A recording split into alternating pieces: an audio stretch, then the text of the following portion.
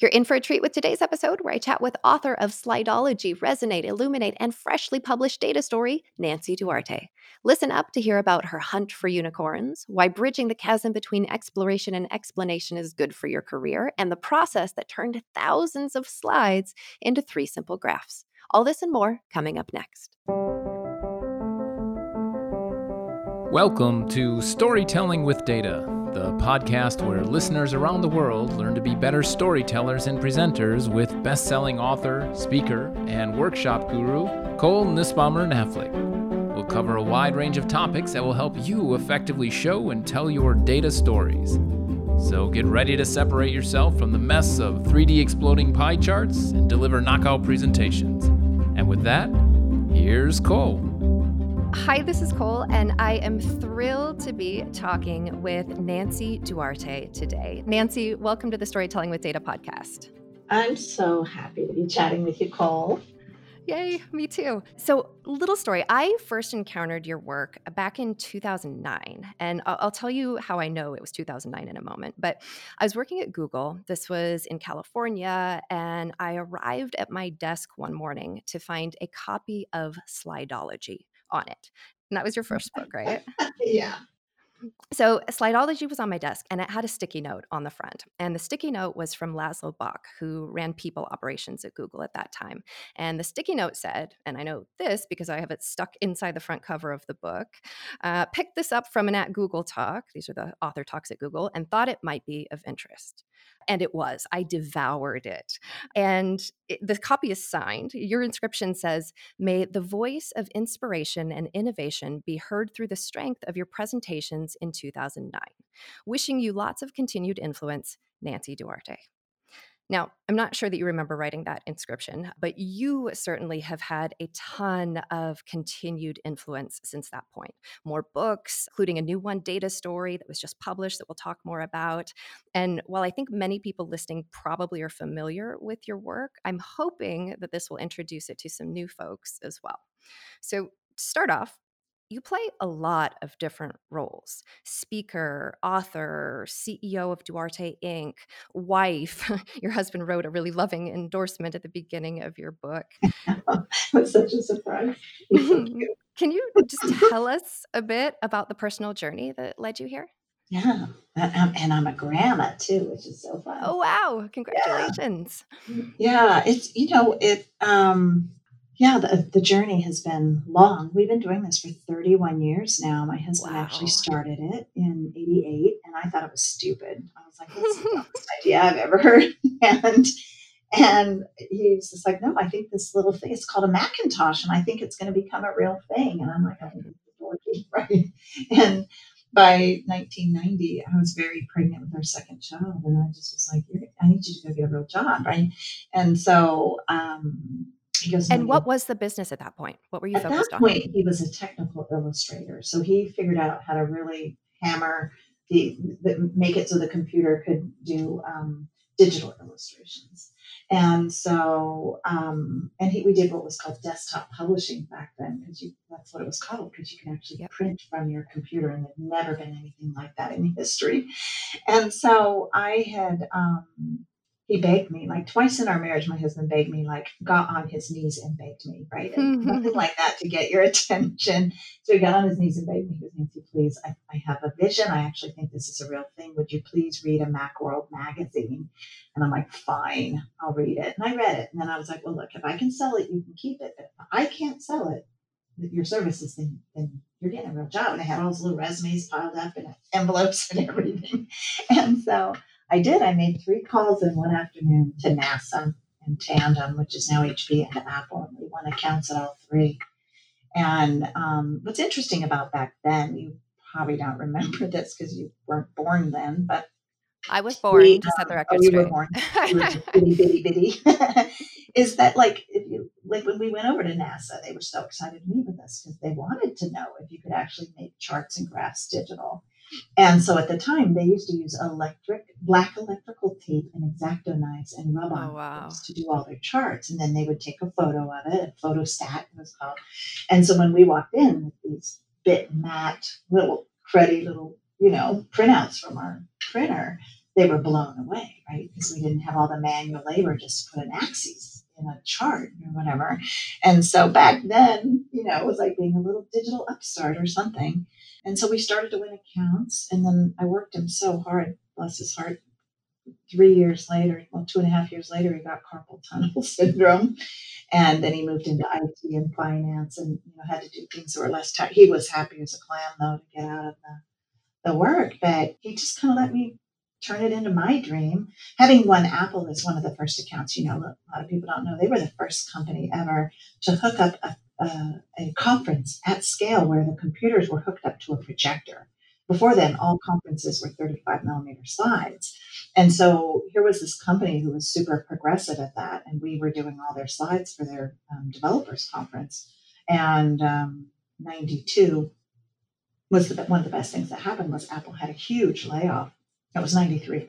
They had a huge layoff, and that was fantastic for us because they all bounced out like beautiful seeds, planted themselves in new companies all over the valley, and that was a real flashpoint for our business. That's our early history. Yeah, and if we fast forward to more recent times, tell us about Duarte Inc. today.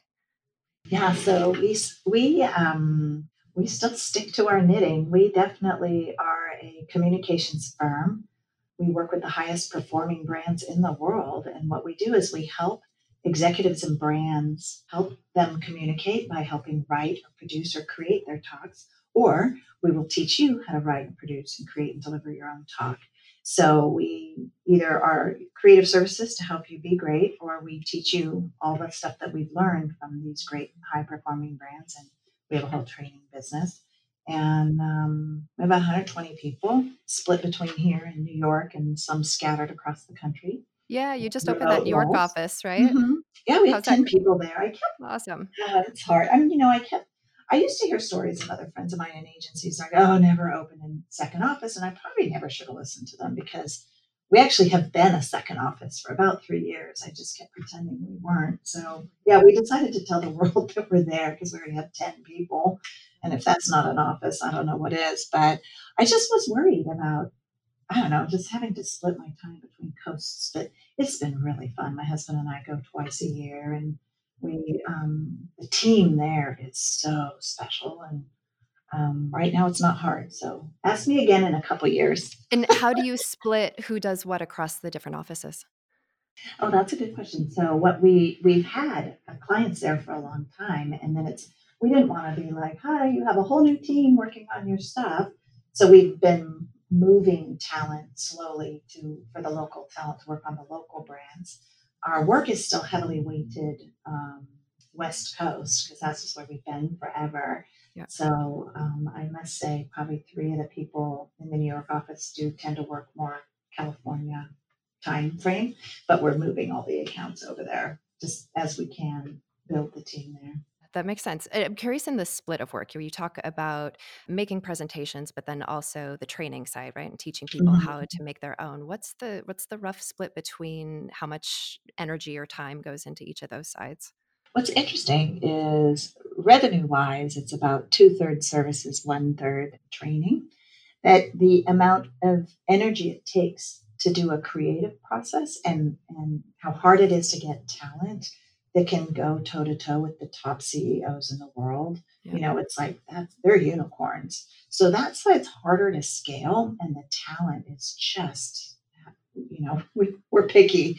So there's just more moving parts and more nuance to the creative side, whereas the training side is just growing rapidly. And I'm not saying it's frictionless, but it's a lot less friction to run a training business than it is a creative one. But where the ideas and the insights come for the training business is we codify it from the creative work we do. So I'll never not have both.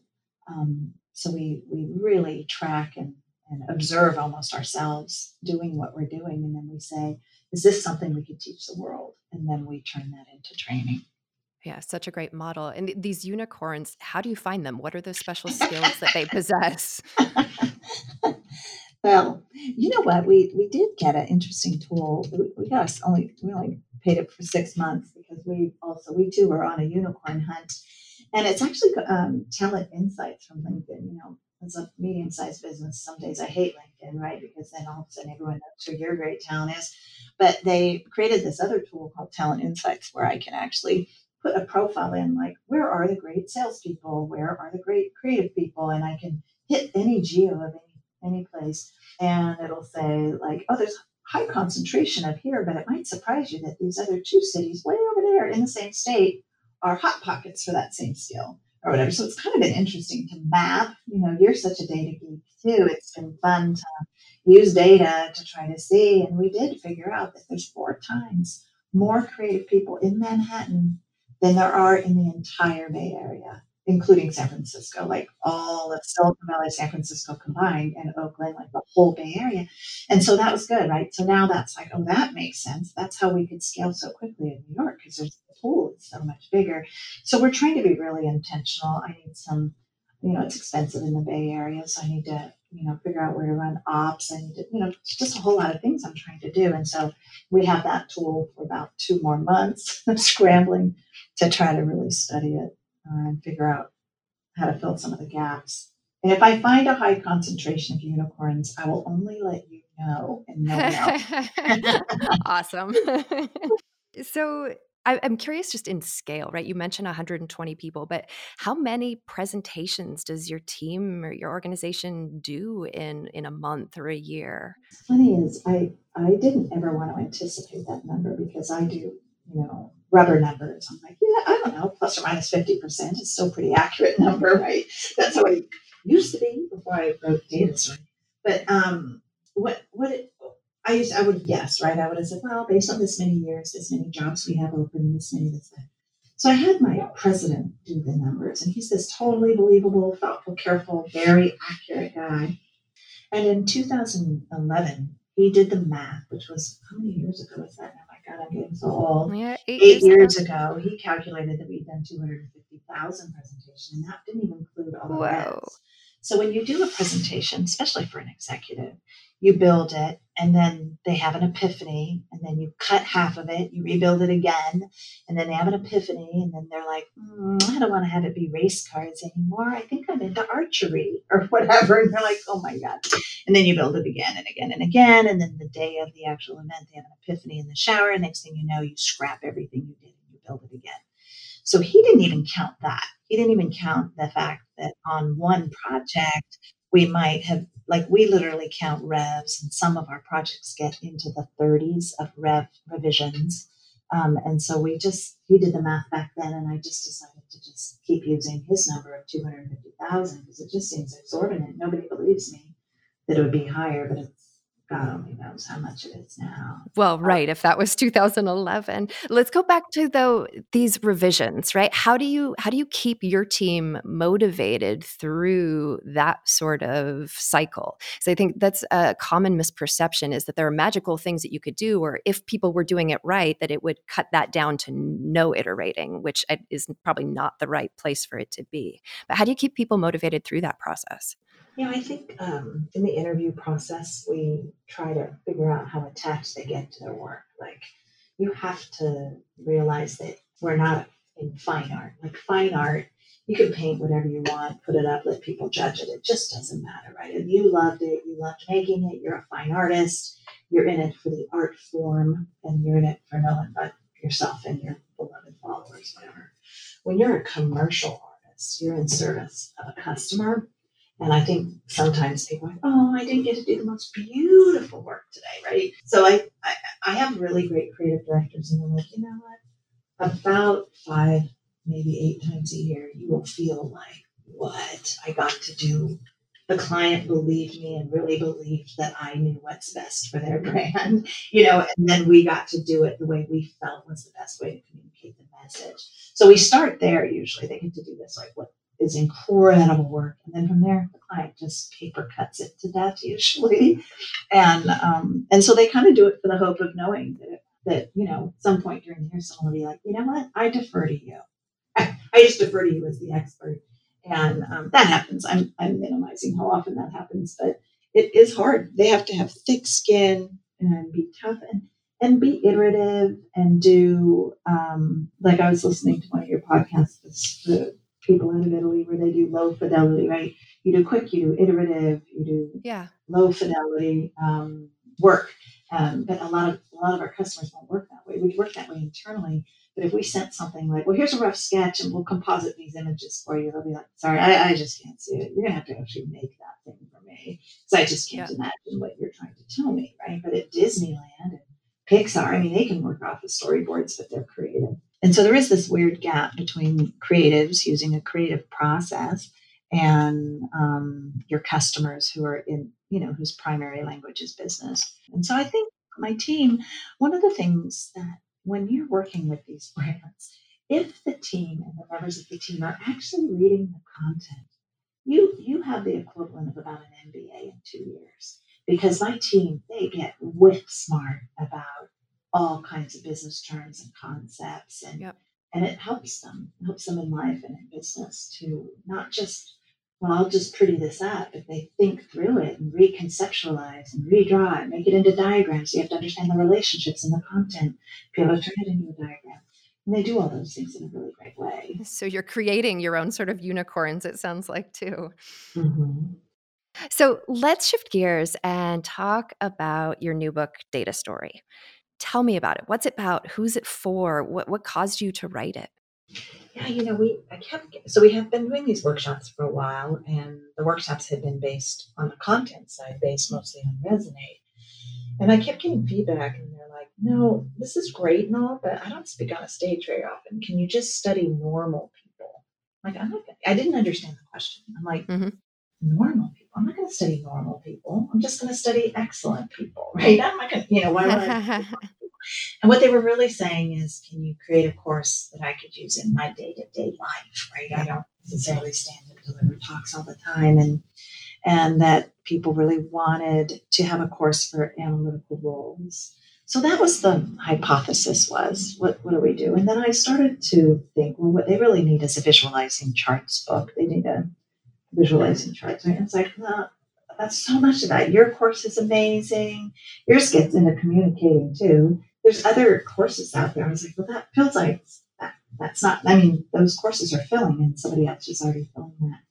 And so in the process, on the way of kind of trying to figure out our own stance on data, I had a gal that was in helping me, and she goes, you could go this direction, but there's nothing uniquely Duarte here. I don't see Duarte here. I don't see it. I don't see the magic. And I was like, that totally made me pause because I was a year in at that point. I took pause and I'm like, oh my God, what am I doing? I should So have gone. let me just stop you there. You're a year into writing it and realizing maybe it's not the book you want to write?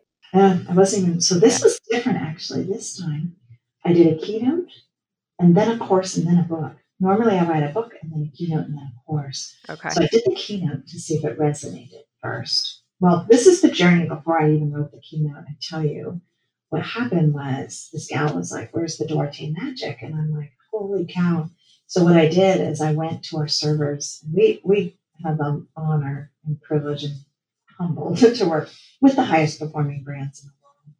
So I took the top brands in 6 different verticals, pulled slides out that just had data on them, just data, 2,000 of them. And I pasted them on my wall and I categorized them. And I looked not at just the chart. So are you physically, you're printing these out and Sorry, I take? killed trees. I give back. No, I love the tactile low tech approach though. There were 5 across and 4 up on 11 by 17 of a huge, huge glass wall. I just pasted them up and saw visual patterns right away and saw parts of speech almost immediately. Like, what's the noun? What's the verb? Mm-hmm. Started to really look and analyze what was going on. And that was when I realized this is where the Duarte magic is. Just felt like, why didn't I think of this after a year? So I had some early conceptual insights, and I keynoted that just once to the top brand in the world, and it was their retail analytics team, and there were 200 people in the audience, and they were like popping up like popcorn, like, oh my, oh my, why isn't this been available to us? I've been doing this for 20 years, never seen anything like it. Like, so it's good. That kind of like reaction is what you want. Sure. So I keynoted it once, built the course, and then wrote the book. And It's a beautiful journey. It's been an interesting journey because even my creative director, she spends about 20% of her time in data. It drives her nuts, but she has to do it, right? And every role, even a creative director at a services firm, is in data a lot more than we were even just 5 years ago.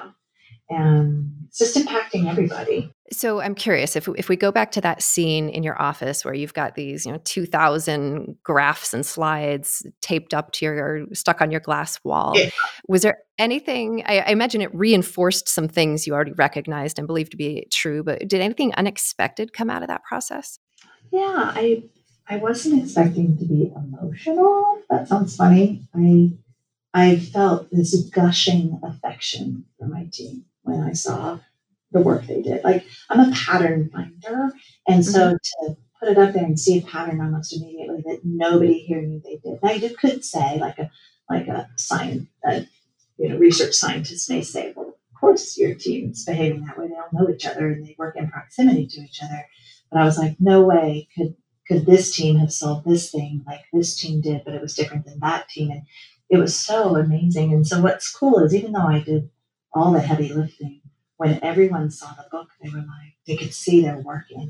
They could Sure, see, it felt like oh, them, probably, yeah, right? it felt very familiar to them, even though I think they were like, wait, we have so much respect for the people who build charts in R, and they are work for the Guardian, and we just have a lot of respect for the Tableau experts, like just reverential respect because we tend to be the ones that put a table into PowerPoint or whatever, and so Sure. we were like, wait, would a book about data from us have any credibility? Well, I don't talk about exploring or plotting or any of that. That's to me, that's what they are experts in. The people reading these books are already experts in exploring the data and maybe even synthesizing it and plotting it, but they're not experts in communicating it. And that's where it felt really comfortable for me to stay in the communication lane and Yep. really explain how the highest performing brands communicate their data.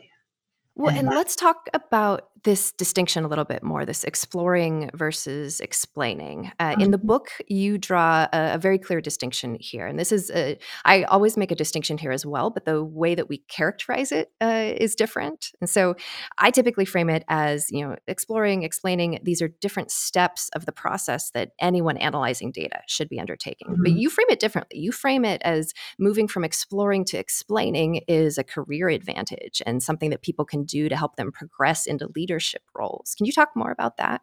yeah. And you're right. I think a good analyst doesn't just explore, they do explain. But what happens, at least it's happened to me twice now, with, as I try to hire my own kind of data people, is some of them just flick a chart. They're just like chart flickers. And they're like, this is above my pay grade. I'm not going to tell you what I see in here, right? There's this kind of like, and the people who hold the data hold a lot of power. And yet, there's an example in the book where I was like, well, I don't need to see this bubble chart anymore. I tell my guy, I said, I wanted to test and see, could he be an explainer of the data? And I said, I want you to do whatever you need to do to tell me the insight in this month's bubble chart. And he came back with a bar chart and he came back Yeah. with it annotated and he came back explaining it. And I thought, where's that guy been? Like, where's that guy been? Right. Yeah. And I know they know what we need to monitor our business and have a dashboard, but the ability to codify what you find there and explain it in a way that people can take action is a different skill set. So if you think about data, you're going into it for one of two reasons, or you might as well not collect it really. It's to identify a problem or identify an opportunity.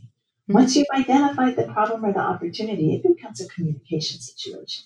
Because then to address the problem, or to address the opportunity, someone needs to take action. So the explaining part, as I framed it, is explaining the action that needs to be taken so you can change your future data. And so that's the explainer. And you introduced this idea of the data point of view. Can you talk briefly about what that is and why it's important? Yeah. So once you've identified the problem or the opportunity, you need to form a point of view about it.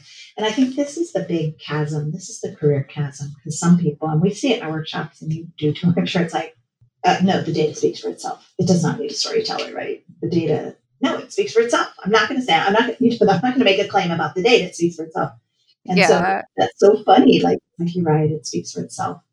you know, it does speak for itself, but it's not going to take the findings and do anything about it. So that when you go into the data, you're looking for an opportunity or a problem. And once you've found that problem, you need to form a point of view of what to do about the problem.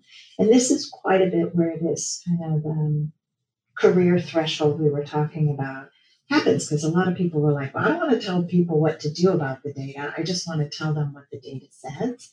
So it is where you move from being an individual contributor to becoming a trusted advisor. Because if you cruise through the data, you create the synthesis, you create an insight, you form a point of view, and you say, I think if we get people to do this verb or take this action, we will change our future data the direction we want it to go. So that's a little bit of a different analysis, if you want to call it that, Mm-hmm. that needs to be happened. It's more like creative analysis, really, about the direction we need to go. So a point of view, a data point of view, has the same components to it as the big idea had in Resonate. It has what is your point of view, but it has to have a verb. Your verb has to have, in data point of view, it has to have a verb. What is it that the people need to do?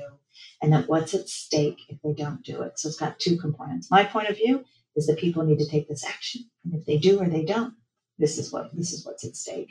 And so that's kind of the lockup of a data point of view. Okay. And you had some interesting distinctions between or content on the different uses of language when people are using data versus not as well. I thought that was super interesting. The kind of verbs that people use with data are different than it might be when they're talking about something else. Can you talk more about that, please? Yeah, that was interesting. So once I love, like I said, finding patterns. And once I found the pattern for the verbs, we pulled out all the verbs from all the data slides that we could have. And I put them into four categories. And then I gave it to one of my content people. And she goes, oh, no, no, no. This is a gal who was a data analyst. She goes, oh my God, Nancy, I've never looked at it this way. But I used to say all the time, is it a performance verb or is it a process verb? Is it a performance verb or process verb? So she could take my classification of four types of verbs, and then she collapsed them into performance and process verbs. And I was like, that's so interesting. So a performance verb is a lot of times things executives care about, things that you could actually build a KPI around, like disrupt a market or whatever, like big verbs. Yep. Whereas a performance verb might be all the smaller steps you take to complete a bigger KPI. And they are more related to process. And in some ways, you're a data geek, so you would know. A process verb is more binary. It's either done or it's not. You put it on the timeline and you cross it or not. Whereas the other bigger performance verbs are more like bigger initiatives. So it was really interesting. So it's like if you think about verbs, sometimes there's subverbs. Like I think the example I used in the book is like to run. To run is a verb. And so you run. But to run, you're doing multiple verbs. Your lungs are breathing in and out, your arms are pumping, your legs are pumping. You're doing multiple verbs to achieve that one verb of to run. And so it's a bit like that. Like the performance verb is to run, and the process verbs are all the other microverbs you're doing to reach that performance verb of running. Is there one of those that lends itself better to story, would you say? That's a good question. I don't think so. I think your data point of view could be something like something simple, like therefore, we should swap out our copier because nobody's using data shows no one's using it anymore, and we should reduce down to one copy machine. That is a data point of view, right? Hey, the data shows we're not using this copier, let's remove it. That's like super pedantic though, like, or it could say the data is showing we should move into this huge market and shut down our big old facility out in wherever, right? That's a huge insight Yep. from data. But they both may require a story. Because what if the copier you're proposing to eliminate is right by the office manager's office, right? It becomes a persuasive thing. Or the CEO's office is where the printers can be eliminated. I mean, Yeah. any moment Yeah. could be anything from data, the action to be taken might be a challenge and you might not be expecting. Well, and so speaking of that CEO, right? Because I've encountered situations, and I'm sure others have too, where a leader comes to you wanting data, but already having their story in mind. So, do you have any advice Mhm. for when you're Yeah. the person putting together the data and you've formed your data point of view, but it doesn't actually support the point of view that the leader wants to see? Yeah, I would really struggle to work for a leader like that. So, I mean, in a way, you're talking about confirmation bias, right? Sure. So I think in a way, dashboards are that in a way, right? I'm going to run this data every day, every hour, every week, and confirm that we are headed the right direction. In a way, that's like a low grade version of confirmation bias. In a way, if you are an exec and you're like, hey, could you check this out? I think I'm right. Could you just, if the executive says this, could you go to this finite subset of this subset of this Yeah. Yeah. data and go only and ignore everything else? And no matter if I'm wrong, I'm not that leader. I mean, I have a hunch and I'm like, I have a hunch. Could you go confirm my hunch? That doesn't mean eliminate every other possible hunch that could be true or something I may not have thought to examine. Like, I'm not that kind of leader. Now, maybe somewhere else people work for a leader like that. I would rather know the whole story. So, one of the things I say in here, whether you're looking at data for yourself or you're looking at data for a leader, play your own skeptic. Go back and see if you find a data set that disproves what you went in trying to prove. Because I had a whole piece written on bias and I'm excited about it, but I cut it from the book because the phase you're talking about a bit is pre-data exploration, right? Yeah. And so it's before you explore data is another opportunity for communication, right? It's a communication between two people. A person is going to ask another person to go in and explore the data. So I came up with a really cool model for that moment, but then it kind of muddied, wait, because I'm leaving exploring on the table. And we don't even talk about exploring data. My assumption is you are an explorer of data, and I'm not going to get into teaching you how to do that because there's volumes written about that. But there is a moment of a potential communication breakdown at exactly the phase you're talking about. And so there's ways to ask the right kind of clarifying questions in that moment.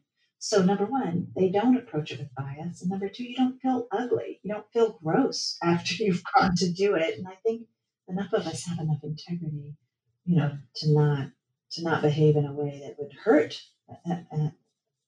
people from the outcome of a data search like that. Well, and you included a good reference to, and I think a quote from Marissa Mayer in the book, where it was along the lines of, the data may say one thing. I want to know the data. I want to know the data really well, but I may decide to do something differently still in light of that, right? I'll use my gut Mm-hmm. to make the decision, which I thought was a really interesting. I love her. Like, she's pretty renowned as being just a data geek. Like, she'll look at data. When she was at Yahoo, she looked at the data and was like, wait, we have this big of a remote workforce and nobody is VPNing in. Back then when you had VPN, she goes, how Yeah. are they working if they're all remote, but nobody's connecting to our actual systems here, right? And she just looked at the data and was like, no more remote work. Well, she could have communicated that differently, right? She could have, yeah, right. So, but it was true. That I think as leaders, some of the, this is why I think AI will never replace the data explainer. It could replace the data explorer to an extent, but an explainer has to match the data with their intuition and gut. And I don't think a robot will ever be able to do that. And so I think intuition, as you become a stronger and stronger leader, intuition plays a stronger part. And for me, the best business decision I made ever. The data would never have said to do that.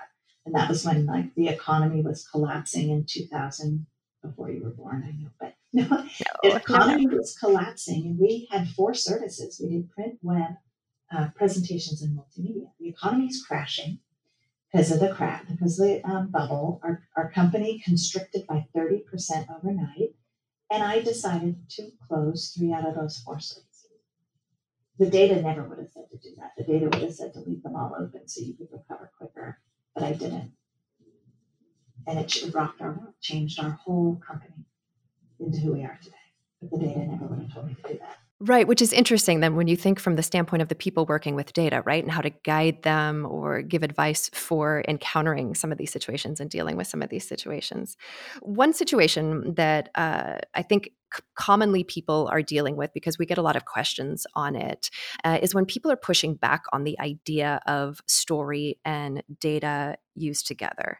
Now, you have an entire chapter in your book called Storytelling with Data. Clearly, I'm bought in on the importance of this, but how do you connect with an audience, right? Maybe a more technically oriented group who's pushing back on the idea of story, right? Coming back to this idea you mentioned before, they think that data should speak for itself, or you can twist data to tell whatever story you want. What advice would you give to someone who needs to build acceptance within their organization for best practices of data Yeah. storytelling? Yeah, sometimes I have to launch straight into, when I say the word story, I am not talking about wives' tales and fiction and lies Yeah. and made up things, right? It defines story as a construct that humans have had for thousands of years. And now that we can hook up fMRI machines to the human brain, we can actually see how the brain fires when a story is being told. And there is no other communication device that makes the brain fire that way. So why would we not use the construct story to communicate, knowing that it is a way that people remember and recall and can repeat something that you've communicated when it's used in the structure of a story. And so I think the big confusion is around how it's story defined, and then they calm down. And it has been really fun to watch all the brain science coming out Yep. over time about how powerful a story is. And when should people try to tell a story with data, and when should they not? And should they not? So, of course, my answer would be, well, they should always tell a story with data. Nobody's ever asked me when they should not. I don't think there always has to be narrative associated with the chart. Sometimes it's Mhm. like, yeah, it could be plainly self-evident that, I don't know. I'm trying to think about when it doesn't need to be accompanied with narrative. I mean, I think sometimes it's a chart. I mean, can you imagine the time where let's talk about like an employee meeting, and a chart just gets put up there? Do you think everyone would get up and leave that room and know exactly what to do because of that chart? Maybe. No, that's when Well, the story and the narrative comes in, right? yeah. So I was trying to think of. Well, I think it Maybe always. it's going back to, some of these things you've brought up before. If it's a dashboard monitoring KPIs and the signal is everything looks okay, right? Probably don't need to try to turn that into any sort of a story, right? Yeah, yeah, but I think then there is no. I think what's interesting about KPIs. Let's say my own exec team has KPIs. They come in. There is narrative, right? They track it in the tracker, and we have this whole thing. But sometimes something's of interest, and most of the time, KPIs are built on how humans are behaving. We have this is hysterical, right? We have had a freaking data integrity initiative. Pretty much nobody in the company gets their 100% of their bonus this year if their data wasn't clean. Because Hmm. you can like data's only as good, right? It's like, how are we supposed to know if people aren't putting the right project data in, if they're not putting the budget into the project system, and we have this whole goal. So that's one of our KPIs this year. Well, there's human behavior associated with completing that KPI that, we have to change the humans and the human heart. And so it's kind of interesting that it's really hard to even report in a KPI without doing a little bit of narrative around what's Yeah. happening and why. Yeah. Data literacy is a growing area of interest and awareness. In the book, there's one point where there's a page and an image of a number of graphs. And on the left hand side, where the bulk of the graphs are, it's titled, Use These Charts to Explore. And on the right hand side, the title is Use These Charts to Explain. And there are exactly three graphs there. There's a bar graph, Yeah, a line graph, and a pie chart. So yeah, curious, in your view, when is it a presenter's job to adapt to the literacy levels of the audience, right? Stick yeah. with the bar, the line, the pie. And when should we be educating and working to make our audience more literate when it comes to the ways that data can be presented and interpreted? Yeah, that's a really, really good question. That was one of the things I said in, you're right. You have a lot of insights in your book. And so I approached, when I dug into my client work, my premise was, oh my God, I am going to make the mother of all chart choosers, the mother of all chart choosers, right? It was going to be like, oh, and use this complicated chart when you're trying to communicate that. Like I thought I would map out the whole world. And And when I really dug in and I was like, oh my God, the top performing brands really only ever use these three chart types. And that was disappointing to me. First, I thought, God, that's so disappointing. And then I thought, actually, that's kind of profound that when you really, really, really need everyone in a room to understand it, you better make it very clear by using these three chart types and annotating it. Now, pie chart could also be waterfall chart, but it's parts of the whole. So so everyone can understand that. A broad audience can use that because it's part of everyone's lexicon, and it's very clear on a bar chart to see the quantity and on a line chart to see the trend, right? It's just super clear. What also, though, is stated in here, though less dominantly, is if you are in an industry like you're in engineering or you're in cancer research and there's some crazy logarithmic chart that everyone uses and you're talking at a biotech conference and that is visual shorthand for everyone in the room, absolutely. Like as long as it's visual shorthand for the entire audience, use Yeah. it.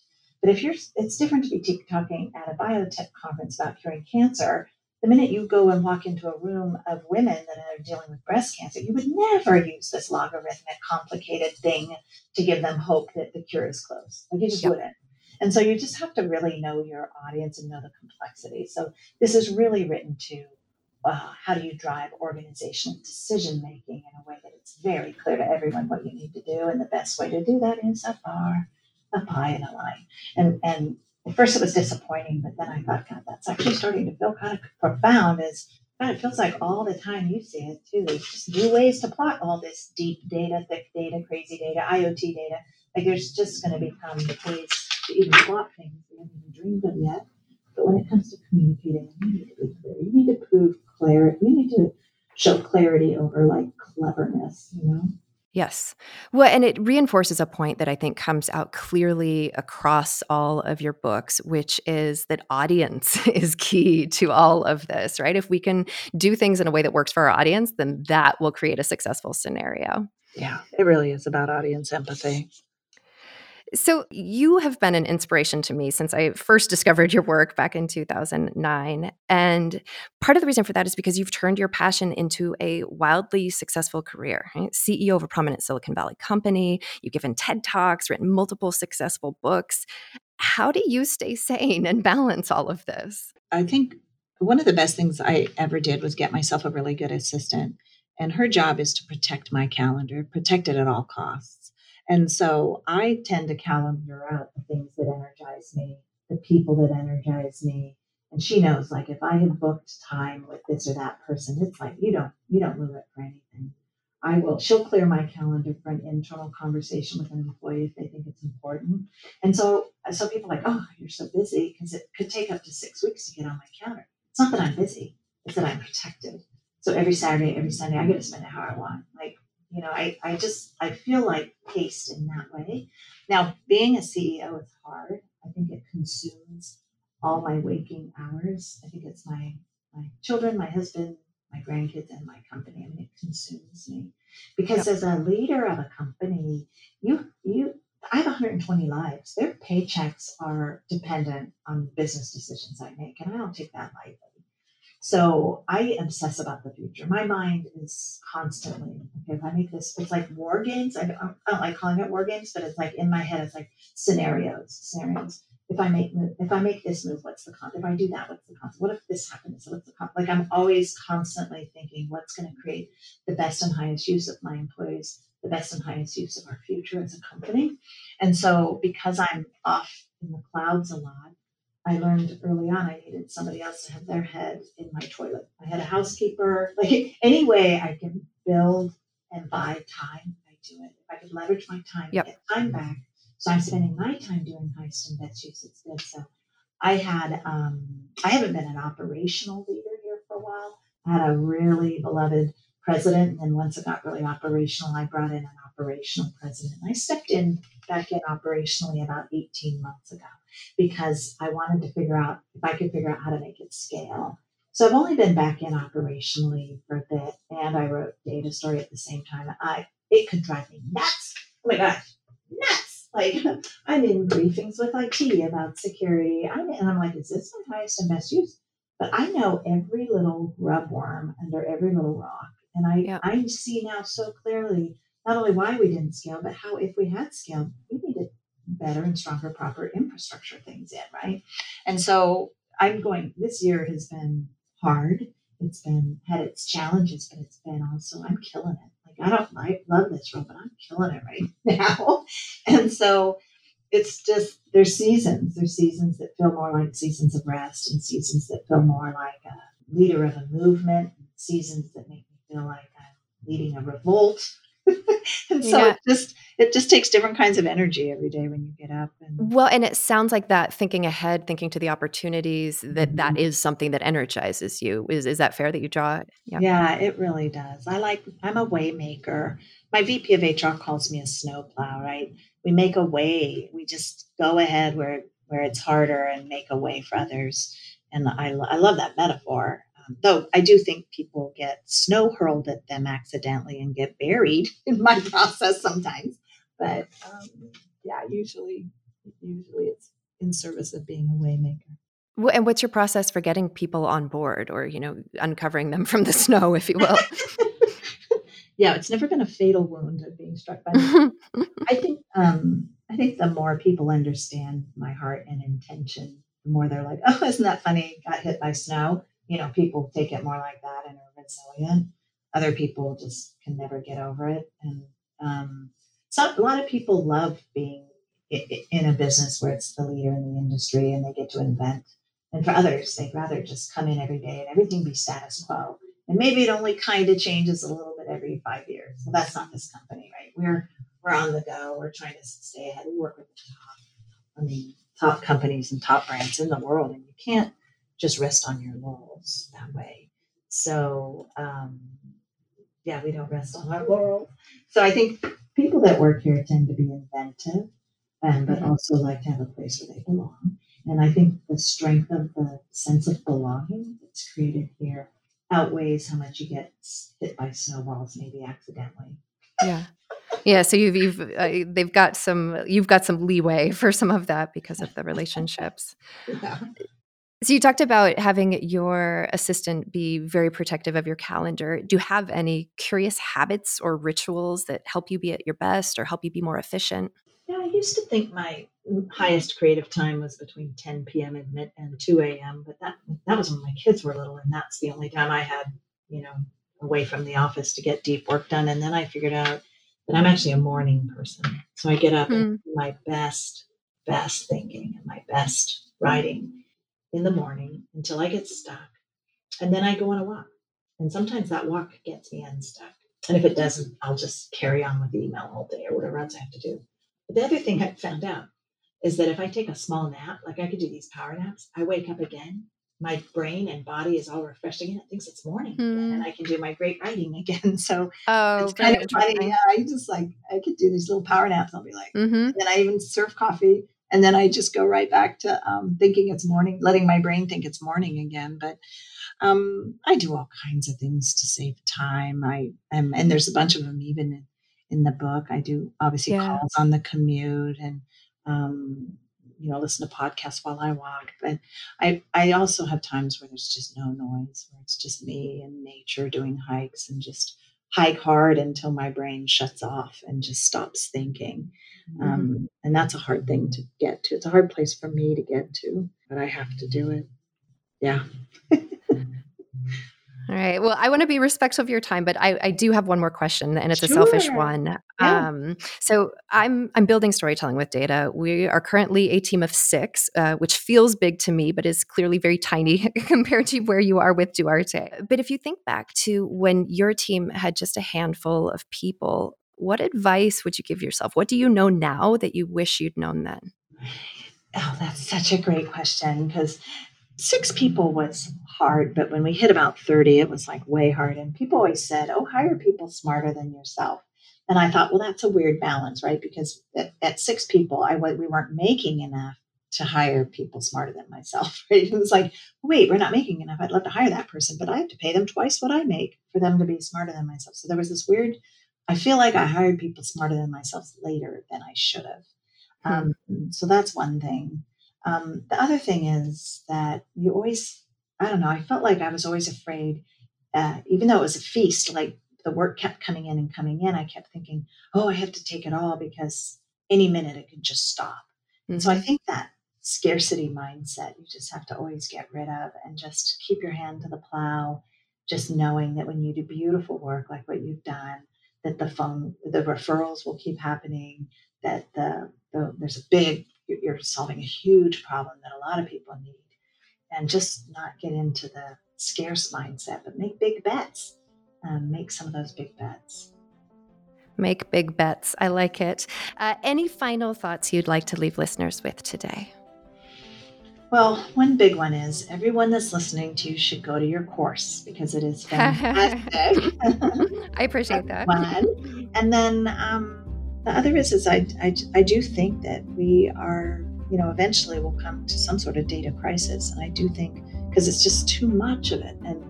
And I think that those who know how to communicate it well will win. So I really encourage everyone to really dig in into your work, my work, other work that's out there, and really become a student of how to communicate it well, and it'll really help. That's an awesome sentiment to wrap things up. Nancy, it has been an absolute pleasure. Thank you for taking the time to talk with me today. Of course, you're a doll. I love your work. And to everyone listening, be sure to check out Nancy's new book, DataStory, and thanks very much for tuning in.